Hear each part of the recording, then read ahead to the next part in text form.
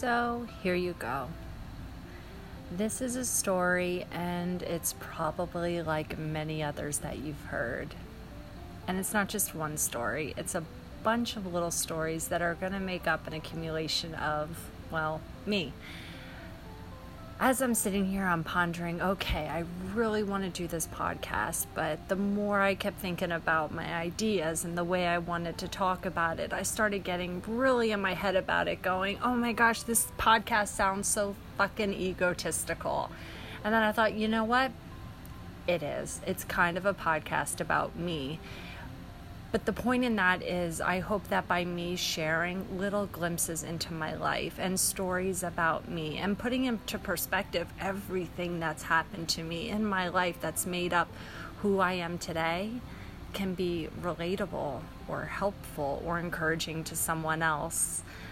You know, I think it's funny when I meet someone, and I'm not an open book in terms of I'm going to meet you and say, hey, nice to meet you. My name's Jen and I'm fucking crazy. No, I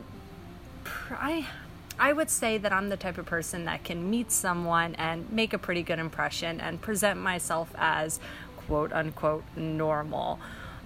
But I'm the type of person that doesn't like to be identified as normal because I think it's the uniqueness that makes us wonderful individuals. And we are who we are today because of everything we've been through. And not just that, how we've coped with those things.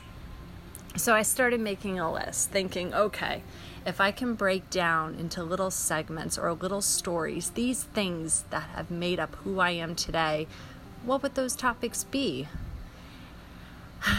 And as I'm writing this list, I'm going to be honest, I would write out the list and then go back and set my mouse over one of the words and think, do I want to delete that topic?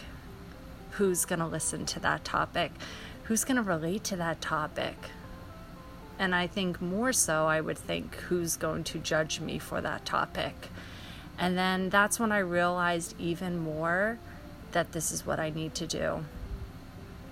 I'm not here to say that what I've done through all of my experiences is right or wrong or meaningful or anything. I just want to be able to have an outlet to share these stories, and in hopes that it'll just encourage you to explore your own.